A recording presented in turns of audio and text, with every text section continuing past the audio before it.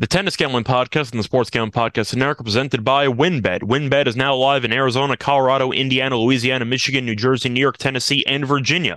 From boosted same-game parlays to live in-game odds, WynnBET has what you need to win. Sign up today, bet $100 and get $100 at sportsgamepodcast.com/WynnBET, the sportsgamepodcast.com/WINNBET. State restrictions apply. We're also brought to you by SGPN's Big Game Bingo, $57 SGPN gift card for every bingo hit in the big game of the NFL. And we're also brought to you by SGPN's 57 Bets Challenge, $570 cash and a $570 gift card to the winner of the props contest. Get all of the contest information exclusively on the SGPN app.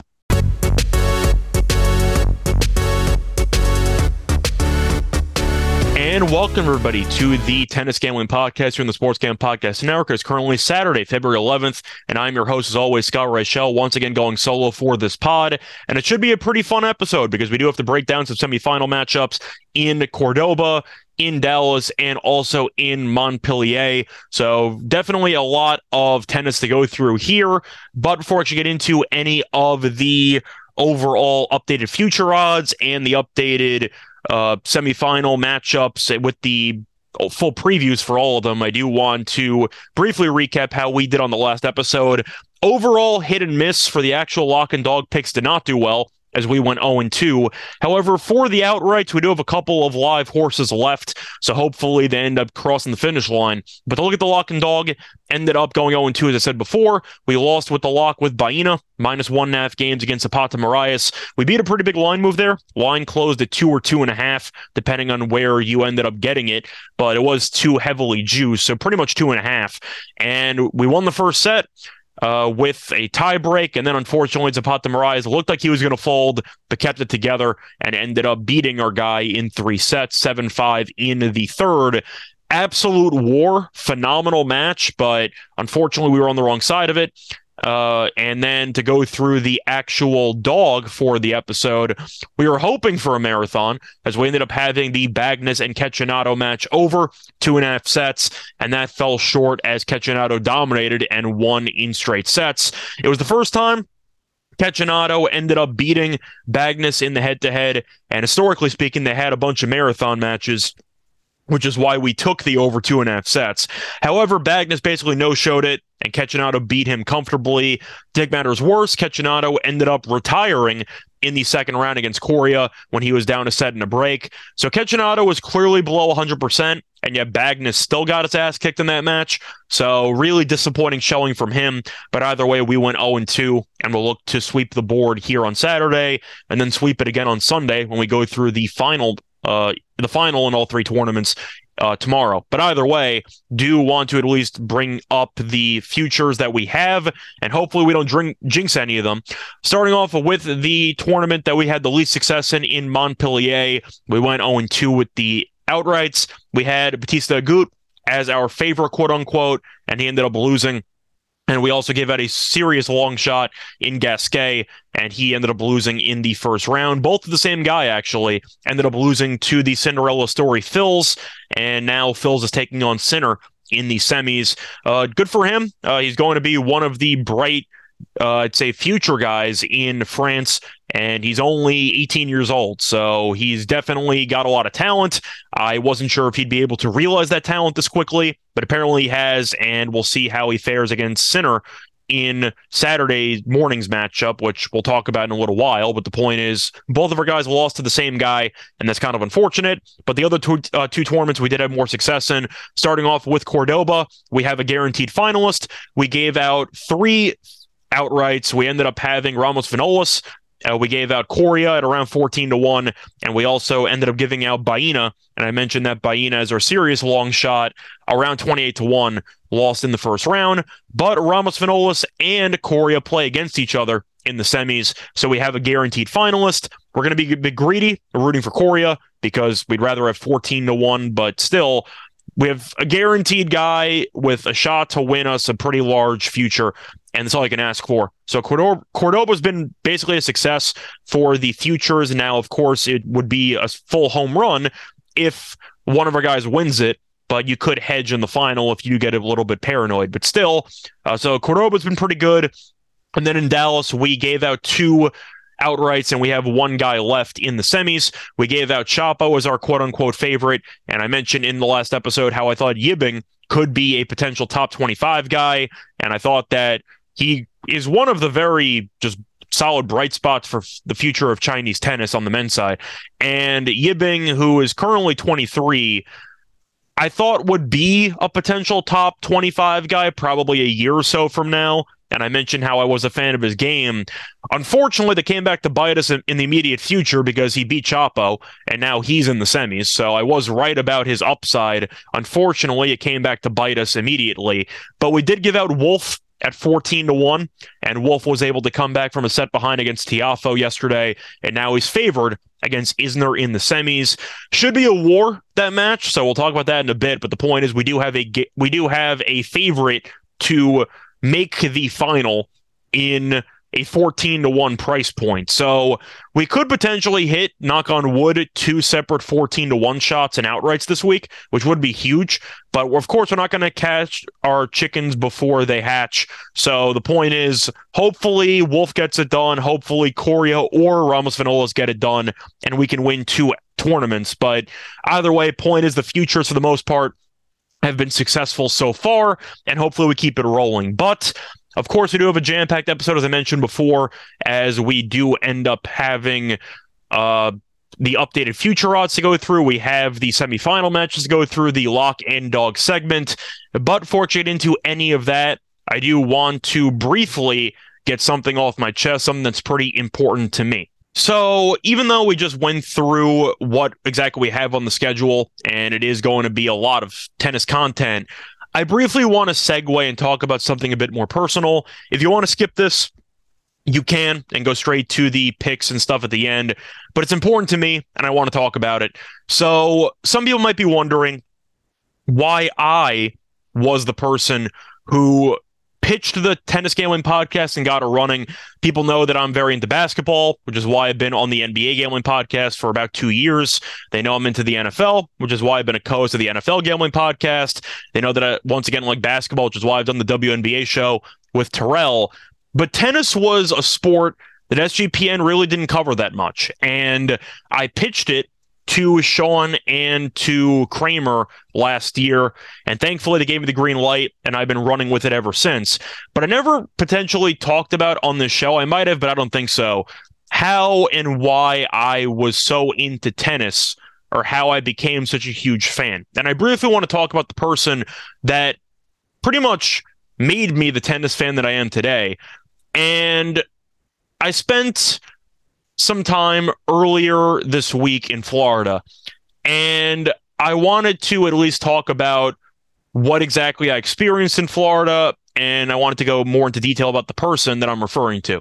So for the details here, the person that caused me to become a serious tennis fan, his name was David Lifschultz, and he was a guy who was constantly involved with tennis in Miami in particular for the last 40, 50 years. And he was constantly on tennis courts at Flamingo Park pretty much every day for 50 years.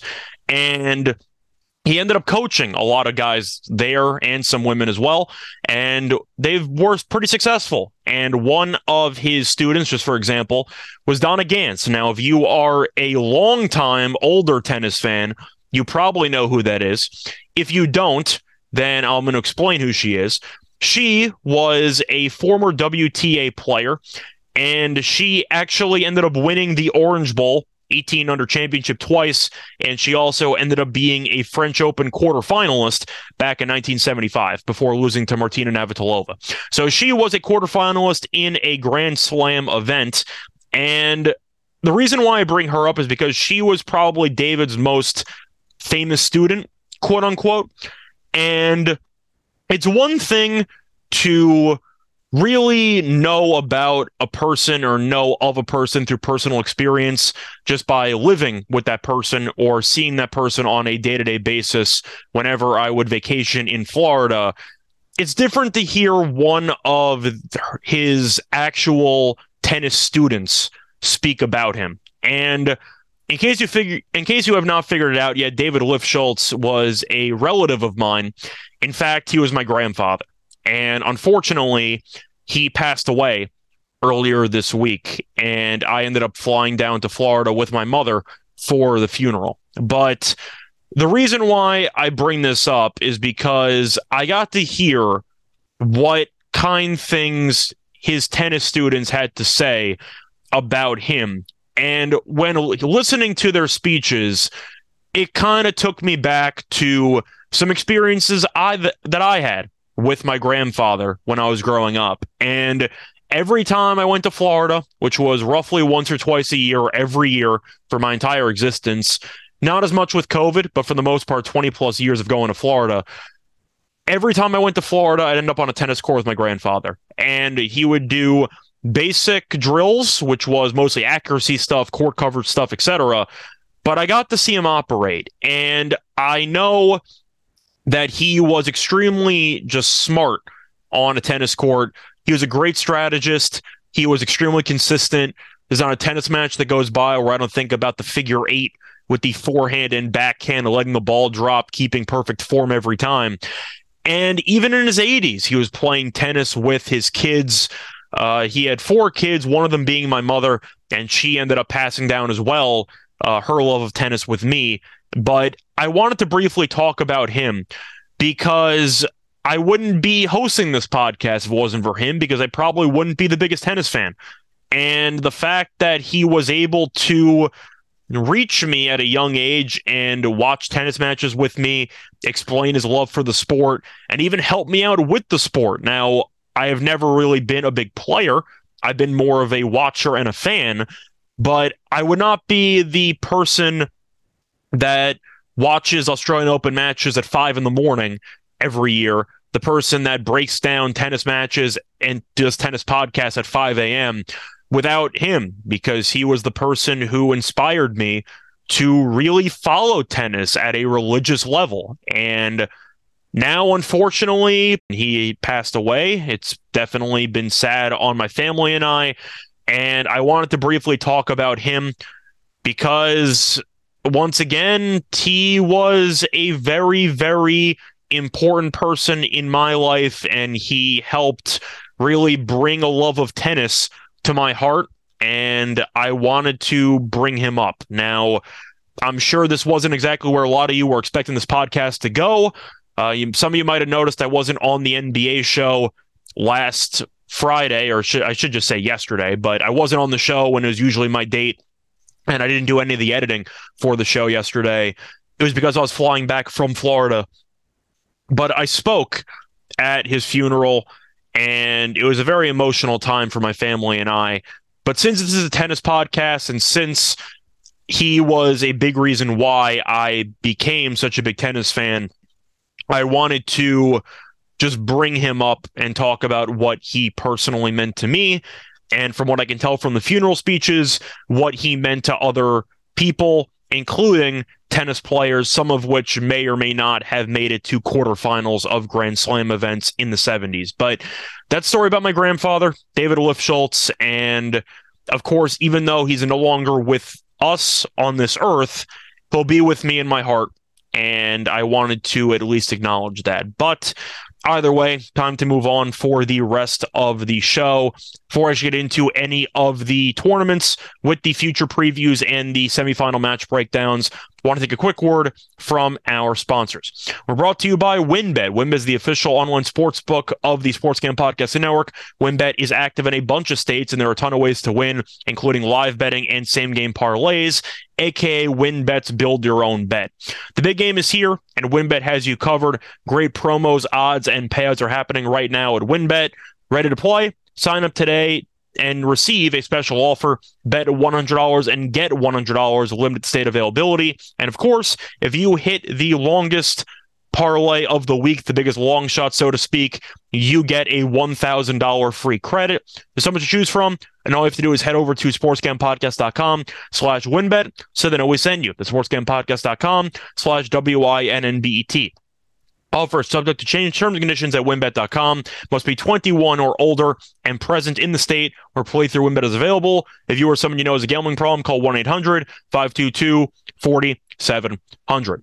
Welcome back, everyone, to the Tennis Gambling Podcast. Just finished going through the updated recap of our outrights and our unfortunate offer in the lock and dog segment in the last episode. But it's time to get into the updated future odds, and we're going to start off in the chronological order that we always do. So we're going to start off in Montpellier and go through the updated future odds there.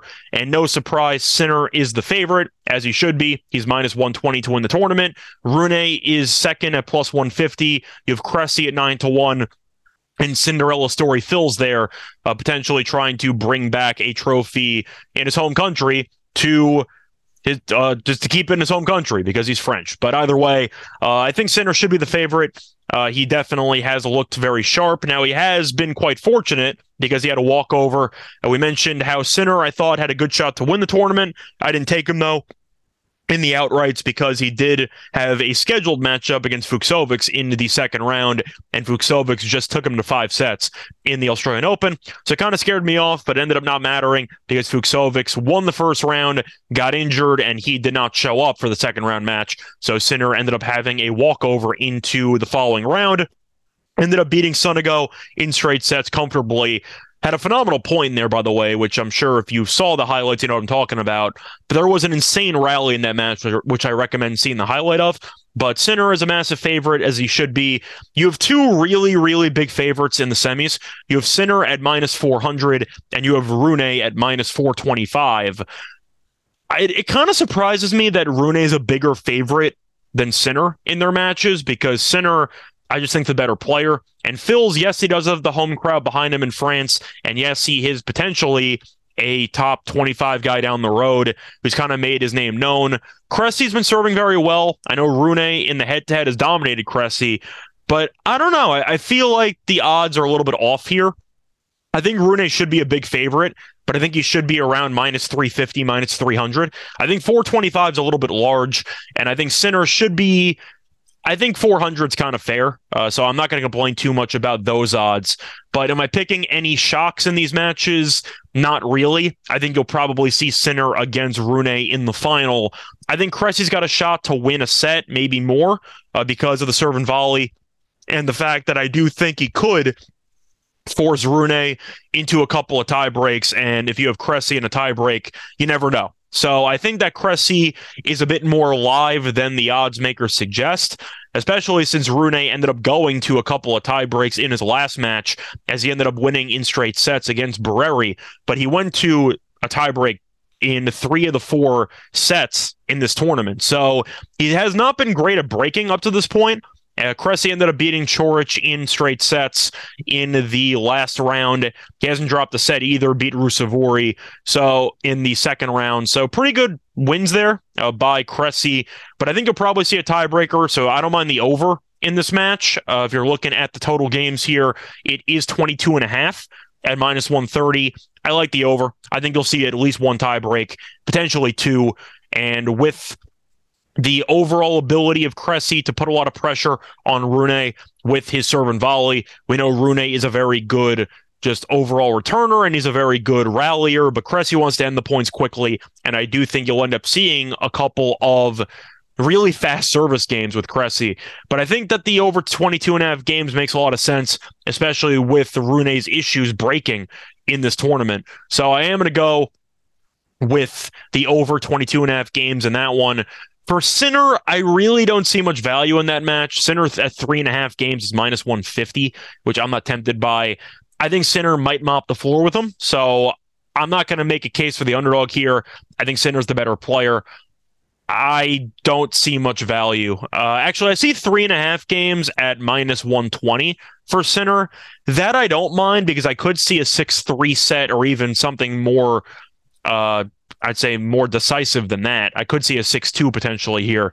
So I think I'll lean to Sinner minus 3.5, but I definitely think that the over 22.5 in that Rune-Cressy match does seem a little bit short, so I'll lean that way. As for my updated future picks, I'll pick Sinner. I think he's the best player here, and I think he'll probably end up facing off against Rune, but I'll take Sinner to get the job done to win this tournament at around -120. Now, moving on to Cordoba, we have our guys who are still in it. They play against each other. We'll talk about those matches in a second. But for the updated future odds, Baez should be the favorite, and he's +150. Coria is +275 with Ramos Vinolas. They both are +275. And then you have Delian, who is 4-1. Shout out to him. Ended up beating former champion in Cerundolo in the quarters, and it's the first time he's ever made a semi. So congratulations to Delian. He's been battling for a while. Not a great serve, but that's why he's a clay court specialist, and he ended up breaking through despite losing the first set in a tiebreak on Friday, then ended up winning a competitive set there in the second, and then Cerundolo was totally out of gas, and Delian bageled him into the third set. But you're looking at the overall match lines here, and Coria's the favorite at -120 against Ramos Vinolas. Ramos Vinolas has been very good here, but he has had his fair share of 3-set matches against Lajovic and against Souza, and he was able to end up winning the third set comfortably in both of those matches. But you have to wonder about a bit of fatigue. Ramos Vinolas is a bit older.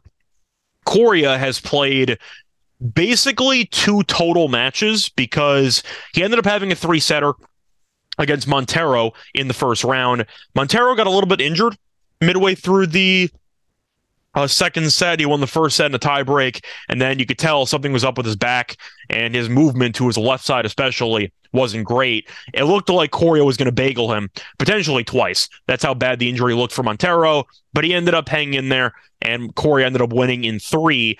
But the point is, he ended up beating a somewhat injured player in 3 sets.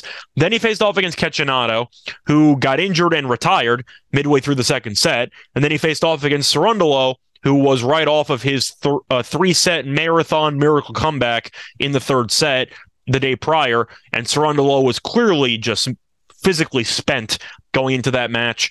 And Coria ended up beating him because Cerundolo retired, down a set and 2 breaks in the second. So Coria's played 1 full match and basically a set and a quarter in the last 2 rounds, and he's advanced. So Coria's the much fresher guy. That's kind of the point I'm making. I took him because he's from Argentina, and Argentinians have done well here in the past.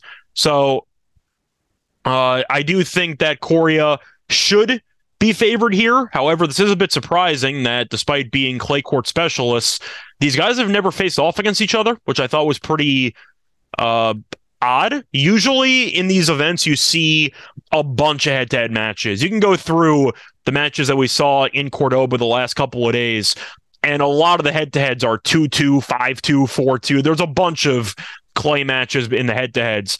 Not between these guys, but I do think from what I've seen from these 2 players, Ramos Vinolas has been solid. It's a tournament that he's done very well in. It's why we took him to win the tournament before it started. But I do kind of question if Coria is going to be able to wear down Ramos Vinolas physically. Coria is a pretty solid server for a bit of an undersized guy, and I do think he could end up holding serve. I don't want to say frequently, but I do think he can really get himself ahead in some service games and put the pressure on in Ramos Vinolas' service games. But Coria is a guy who can keep the ball in play. I see a really long match. I see this being potentially 3 hours. I think it's going to be a serious war, but I'm going to go with Coria. I think that he's right now in slightly better form, and I like the fact that he's more well-rested because he hasn't had to play a full match since the first round. So I'll lean to Coria, but I think these odds are pretty right on at -120 or basically -110 apiece. But I think that's fair, but I am going to lean to Coria. I'll take the home country guy in a matchup that should be a bit of a war. I do wonder how much crowd support he's going to have, because of course the crowd is going to be rooting for the Argentinian for the most part. But you also got to keep in mind that Ramos Vinolas is the defending champion. He's made the final here 2 straight times. He's a well-known guy on tour in general, and especially in this particular venue. I think he will have his fair share of supporters, but I think most people will end up supporting Coria, and I think that's going to be enough to get him over the finish line. Now, moving on to the second match here, you end up having Delian taking on Baez. This match should be a lot of fun. I think Baez is the better player, and I don't think it's particularly close. The only concern was Baez's just fitness entering this event. It's why I didn't take him as one of the favorites. I mentioned when this tournament started, I had no interest in the favorites. Baez, because he had some physical issues and he had to retire from a couple of matches at the end of 2022. I roasted the odds for Schwartzman. I thought those were the dumbest future odds I'm going to see all year long. Schwartzman being favored in this event, and he immediately lost in the first round because, once again, he's washed. And the fact that he was favored was insane. That was a serious case of the odds makers just being drunk. There's no way around it. They fell asleep at the wheel, and Schwartzman once again lost quickly. And then you ended up having Cerundolo, who was also struggling with his form, and he ended up losing via retirement to Coria in the last match he played in, but he was down 5-2 in the third set to Delbonis before winning the final 5 games in miraculous fashion to survive and advance before losing eventually. So the point is, I wasn't sold to many of the favorites because of some injury concerns and just based on form. However, I knew entering the event that Baez had the highest ceiling. I think Baez at full strength is the best player on clay in this event, but I didn't pick him because I was concerned about his health. But Baez has looked very good, ended up beating Darty in straight sets in the first round.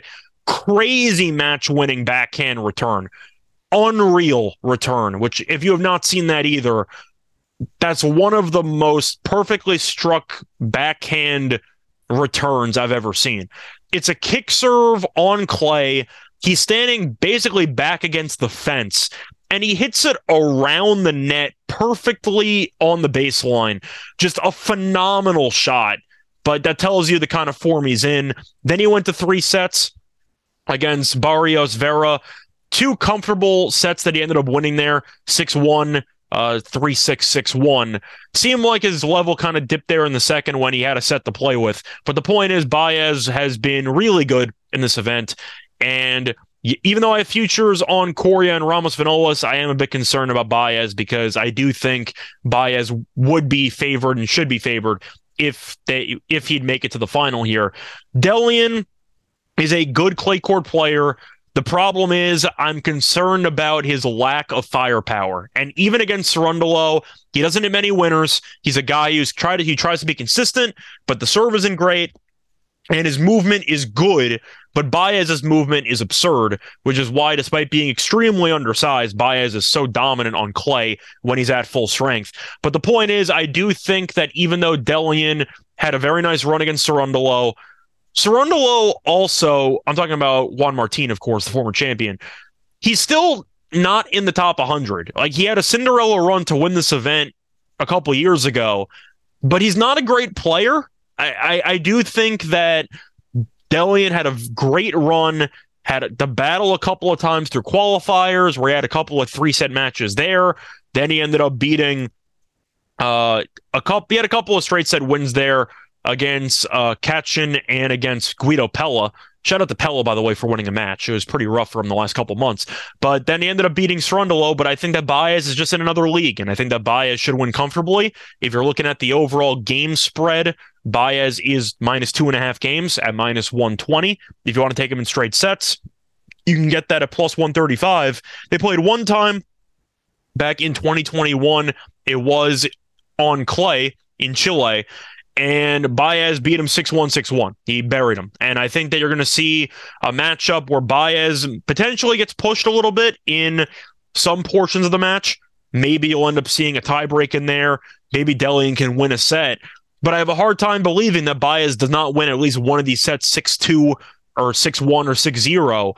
And I think because of it, Delian will end up falling behind in the game counter. And I do think that Baez should cover this number. But he has the home crowd advantage with Baez being Argentinian. You have Delian, who is in his first ever ATP semi. So there's also going to be some nerves built into it because he's never gotten this far in an event. And you also have to look at the fact that even though he has made a good run here, Baez is clearly the best player that he's going to face up to this point, and I think that he's going to be a little bit outmatched here. So I'm going to go with Baez minus 2.5 games.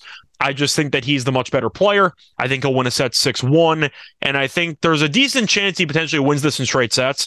But I do think Baez minus 2.5 games with a series outlier set. I don't see Delian winning a set 6-2, 6-1, or anything like that. I see Delian maybe winning a set 6-4 or 7-6 or a set that takes an hour and change. But I don't think Baez will hand over any free sets. I think Delian might, and I think that might be the deciding factor. So give me Baez minus 2.5 games and give me Coria on the money line against Ramos Vinolas. And I'm also going to lean to the over 2.5 sets there in that Coria and Ramos Vinolas match. I think you'll see a marathon. I said it might be 3 hours, but I do think you'll see a lot of ebbs and flows in that contest. Now moving on to Dallas, starting off with the updated future odds, you have a pretty interesting situation going on because Fritz ended up winning against Giron, and as a result, he's still favored. Did he look good in the match? Not really. In fact, he probably should have lost in straight sets. Giron had a set point in the tiebreak in the first set and ended up just completely punting the tiebreak. It was kind of sad to watch. But Fritz's movement was okay. I wouldn't say it was amazing, but Fritz did enough to win the third set. The second set he didn't look great in, but Fritz looked vulnerable. For a top 10 guy, I really did not think he looked incredible. He looked good enough to advance, but he's minus 135. I understand the argument is he's facing Yibing, and JJ Wolf and Isner are going to kill each other on the other side of the bracket. But Fritz at minus 135, I really don't see much value on it, and I do think that the winner of the Isner-Wolf match might have some betting value against Fritz. But to go through the actual odds here for those two matches, Wolf is the favorite at around minus 130. On the game counter, it is minus 1.5 games at plus 120, and Isner's plus 1.5 at minus 140. The over-under is either 25.5 at minus 150 or 26.5 at plus 125. So in other words, they're kind of expecting two tie breaks in this match, and I can't really disagree. Isner has been serving incredibly well in this event, and it's nice to see him healthy after he got injured in the first round of the Australian Open when his back kind of tightened up against Mannarino. But looking at his tournament so far, he has not gotten broken a single time. He has not faced many break points as well, but beat Gomez in straight sets, beat Altmaier in straight sets, and beat Sang in straight sets. Shocker, you have 4 of the 6 sets that he's been in tie breaks, and he's currently 4-0 in tie breaks. But you're looking at Wolf, and he has been solid. Beat Holt in straight sets, beat Albert in straight sets. Second set got a little bit dicey there because he was up a break in the second, then he gave it back, but he was able to hold on in the tie break and win. And then he came back from a set behind against Tiafoe. He was serving horribly in the first couple of service games there in the first set, and then didn't get broken for the final 2 sets. So shout out to Wolf for kind of getting it together serving wise. And that's why I kind of agree with the total here. I think you're going to see a lot of just easy holds, and I think you're going to see a lot of tie breaks in this matchup. But you're looking at the first and only matchup in the head-to-head. Isner did beat Wolf in 3 sets in Atlanta, ended up beating him in 2021, 6-4, 6-7, 6-4. Wolf has been significantly better since then, so I'm not sure if you can fully use that match as any type of handicap, because Isner was definitely just in better physical form in 2021, and Wolf was a relative unknown, pretty much a challenger specialist at that point before he became a serious threat to be a top 25 guy. Wolf right now is currently 43. He's going to be top 20. If you watch him play, you can tell he's clearly going to be a guy that's a force in U.S. tennis moving forward. I don't think he's good enough to win a Grand Slam, but I think he's good enough to make a deep run like we saw in the Aussie, where he has a good shot to potentially make a semi at some point. But the point is, I do think this is going to be a very good match. I think both guys should be able to hold serve relatively easily, and I think you're going to see a lot of breakers. I find it weird that Wolf is this big of a favorite. And I get the argument is Isner hasn't played anybody. Isner ended up beating Gomez in the third round, and he ended up beating Altmaier and Sang, and all 3 of those guys aren't exactly great on a hard court. Sang's okay. Altmaier is more of a clay guy, and Gomez is a relative unknown as his rank is currently in the hundreds. But the point is, I understand why Wolf is viewed to be favored because he ended up beating Tiafoe. But with Isner serving the way that he is, and with how good he's been in tiebreakers in Dallas, I don't think Wolf should be this big of a favorite. I know 135 sounds cheap. I don't think it is. I think it should be closer to like 115, 120. This match really feels like a coin flip to me. And even though I have Wolf to win the tournament, Isner has me a bit nervous because anytime you have the automatic weapon of basically holding serve every time, if you want to keep going to tie breaks, then I think you have a decent chance to really make this an interesting match. Now, Wolf can maybe break through if Isner ends up struggling with his first serve accuracy. And Wolf has been having some issues occasionally, getting a serve going early in matches and some potential first serve percentage issues, but I do think you're going to see Isner struggle in the return games because he always struggles in return games. Plus, Wolf has the powerful serve at around 130. He's also got a very wicked slice serve up the tee, which really just falls off the table. It's an incredible serve when he hits it on. He doesn't hit it on enough, but when he does, it is really a lot, especially for a guy who doesn't exactly have great lateral movement and Isner to handle. So I think both guys should hold serve pretty regularly. I'm not sure we even get a break in this match, but 25.5 games is minus 150. I'd lean over, but I don't see much value on that. If I was going to play it, I would probably lean to Isner, just because I do think this is basically a coin flip match and you're getting plus money.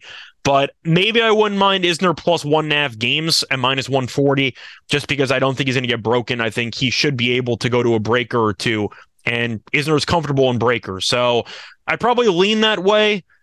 Do I think it goes 3? I think it's got a decent shot, but 26.5, I don't think there's any value on that at all. So I'm going to lean to the over here. It is pretty juicy, though. If you can find a price that's like 135, I'd probably take it at 25.5. But at 150, I don't think I can take that. So that's how I'm leaning in that match. Kind of a coin flip, not exactly sold on anything in particular. I hope Wolf wins because obviously we got a 14-1 ticket on him to win the whole thing. But to go through the other match, you have Yibing taking on Fritz. Fritz is a hefty favorite, around minus 370 on the money line. For the games, it is 3.5 in favor of Fritz at minus 125, and it is plus 3.5 for Yibing at around plus 105. Over, and the total in this match is 22.5. Fritz should win. It's the fact that his serve is much better than Yibing's. However, I think Yibing can kind of copy Giron a little bit and just keep the ball in play, keep Fritz moving, test out the lateral quickness, and I think that he could make this interesting. I think Fritz is going to win. I'm not picking Yibing to pull off the upset. All I'm saying is Fritz against Giron really didn't look that sharp, and I do think that Fritz is not guaranteed to just maul Yibing. I think this will be competitive. I think he'll be able to get it done, but I think Yibing can have his moments. Maybe this goes 3, but I don't exactly like anything in this match either. And I know it sounds annoying when I'm going through 2 semis in one tournament, and I basically tell you I think these matches aren't great to bet on, but I think Yibing could give Fritz a problem, unless Yibing's serve is awful and Fritz can make some noise. But I think that Yibing's good enough with his consistency and with his court movement or court coverage to actually make this competitive. And I do think that you'll end up seeing Yibing take one set to a breaker. Maybe you'll end up stealing a set. But I think I am going to lean to Yibing plus the 3.5 games. I feel better about 4.5, but unfortunately it's minus 175. I'm quickly shopping around to see if I can find a better price. I doubt it, but if I can, I'd be thrilled by it. No, I only see 3.5. Unfortunate, but I'm not surprised. I'll lean Yibing plus the 3.5, just because I think that his overall game could be enough to keep Fritz off balance. And once again, I think Yibing's a very good up-and-coming player. So I think Fritz will get it done. But I think you might see 2 tie breaks. Maybe you'll end up seeing a 3-setter. But I think there might be some value, especially at plus money, on Yibing at plus 3.5 games. Bud's going to wrap it up for... Actually, you know what? No, I didn't mention it. So for the future odds for this tournament, which I mentioned briefly, I don't think there's value on Fritz because minus 135 from what I saw in the last match against Giron, I didn't think Fritz looked that sharp. So I'm not going to take him at minus 135. The argument's going to be, is there value on Wolf or is there value on Isner? I already have Wolf, so I'm not going to make another play at 330. Isner at 380 is tempting. I think you'd agree that if he was against Fritz in the final, you'd probably just see a serve fest and a serve bot fest, and you get a couple breakers. There might be value on Isner at 380. My concern was health, which is why I didn't take him in this event. I was tempted by it because Opelka won this tournament last year just being a serve bot. But I do think you're going to end up seeing a situation where Isner should have some opportunities against Wolf, and if he keeps serving this well, he's got a serious shot to win the thing. So if I had to pick an actual just outright right now, I'd probably lean to Isner at around 380. I'm not going to play it, but I do think that if you want to make a case for it, the case is there to be made. But I'm not taking Fritz at minus 135. That I'm not doing. But anyway, it's going to wrap it up for the 3 tournaments with the semifinals and the updated future odds. However, it is time for Lock and Dog. But before we do that, we're going to have another quick word from our sponsor. Make sure to sign up on the SGPN app and get your own big game bingo card full of all your favorite big game player props or just prop bets in general. If you get bingo, you'll win a $57 SGPN gift card. The only catch is you must be subscribed to the Sports Gambling Podcast and the NFL Gambling Podcast on YouTube to win. Did I mention it's free? It doesn't cost anything. You sign up, you potentially get bingo, free $57 gift card. If you lose, nothing happens. But I'm just saying, it's a pretty good deal. I already signed up for my bingo card. So of course, we're competing, but anybody that can get bingo wins. So we can both win. All of us could win, but I do think it's definitely worth signing up since it is free. Plus, in honor of the big game, SGPN is hosting a prop bet contest. Make your picks for 57 different prop bets. Sounds exhausting, but it's worth it because the winner will get $570 in cash and a $570 gift card to the SGPN store. All the contests are free, once again, free to play, and they're exclusively on the SGPN app. Welcome back, everyone, to the Tennis Gambling Podcast. Just finished recapping the tournaments with the semifinal matchups and the updated future odds. Now it's time to get into the lock and dog picks. And for the lock, I am going to go back to Cordoba, and I am going to go with Baez, and I'm going to take him minus 2.5 games against Delian. Props to Delian. I watched that match against Cerundolo. He looked good. There were moments where it looked like he was going to get away from him, where Cerundolo had a love 30 on one of his service games when he was already up a set, and Delian held it together. But once again, Cerundolo had been very good in Cordoba. The rest of his ATP career, not so much. I just think that Delian has been good, but Baez and the upside and the overall skill differential, I think, is pretty jarring. And the fact that Baez already beat him on clay 6-1, 6-1 tells me why I think he's going to cover. I think he'll win a set 6-1 or 6-2. And I think at that point, he might lose a set, maybe. But if he does, it should be a bit of a marathon set, a 6-4 or 7-6 in there. But Baez has the movement, the consistency, and he's got more firepower. I'm going to go with the guy with the home crowd behind him, and I think that Baez gets it done, maybe in straight sets. But Delian's also in his first ever semi. You might have some nerves early on. So maybe Baez opens up a big lead. Maybe he goes up 3-0 immediately and coasts to a 6-2 first set. But the point is, I think 2.5 for the much better and more talented clay court player, I think it's a very good deal. So my lock will be Baez minus 2.5 games at minus 120. And to look at my dog, I already mentioned Yibing at 3.5 games at plus 105, but I don't think I'm actually going to play that because I think that's a little bit dicey.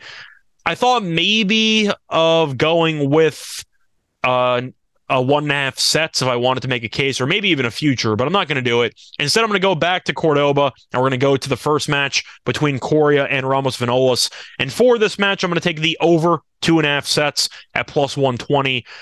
I think these guys are going to kill each other. And when you look at how these guys play, all they do is keep the ball in play. Now, Ramos Vinolas can occasionally hit some powerful forehands. Coria kind of does the same thing, but Coria is more of a rallier. Ramos Vinolas is too, but you've seen Ramos Vinolas occasionally unload on the forehand side. The issue is both guys aren't great servers. I mentioned how Coria's been serving pretty well. He's also been against some injured players. But I think you're going to see a classic Ramos Vinolas match which is a three-setter, because all he does is go to 3 sets on clay. I think you'll see him potentially win the first set, then maybe punt the second. But Ramos Vinolas is pretty good at conserving energy, and that does involve him punting a set in the process. But you're looking at Ramos Vinolas, and he has been a 3-set magnet, or a multiple set magnet, or more than the minimum. To go through Ramos Vinolas' matches, distance against Souza, distance against Lajovic, went 4 sets against Cressy, so that did end up going more than the minimum. Went 3 sets against Millman, 3 sets against Kubler, 3 sets against Evans. So he's gone more than the minimum in each of his last 6 matches, even going back to hard court. And I do think that with Coria and Ramos Vinolas just keeping the ball in play, neither guy are great servers in the grand scheme of things. So I think you'll see a lot of breaks, a lot of really just very high tense moments between these guys. I'm on the over 2.5 sets. I think these guys are going to kill each other, and I think you'll probably see a 3-hour marathon. We're on both of them, so hopefully they end up not exhausting each other too much, because we need the other guy to turn around and win the tournament in the final on Sunday. But the point is, I like the over 2.5 sets, and I think you'll see a marathon breakout. So once again, the lock and dog for this episode are going to be on Baez minus 2.5 games at minus 120 against Delian, and we're going to take the over 2.5 sets in the Coria and Ramos Vinolas match at plus 120. That's going to do it for this episode of the Tennis Gambling Podcast. We're back once again tomorrow to go through the final in Montpellier, also in Cordoba and in Dallas. But until next time, good luck to all of you and all of your bets. Bye, everyone.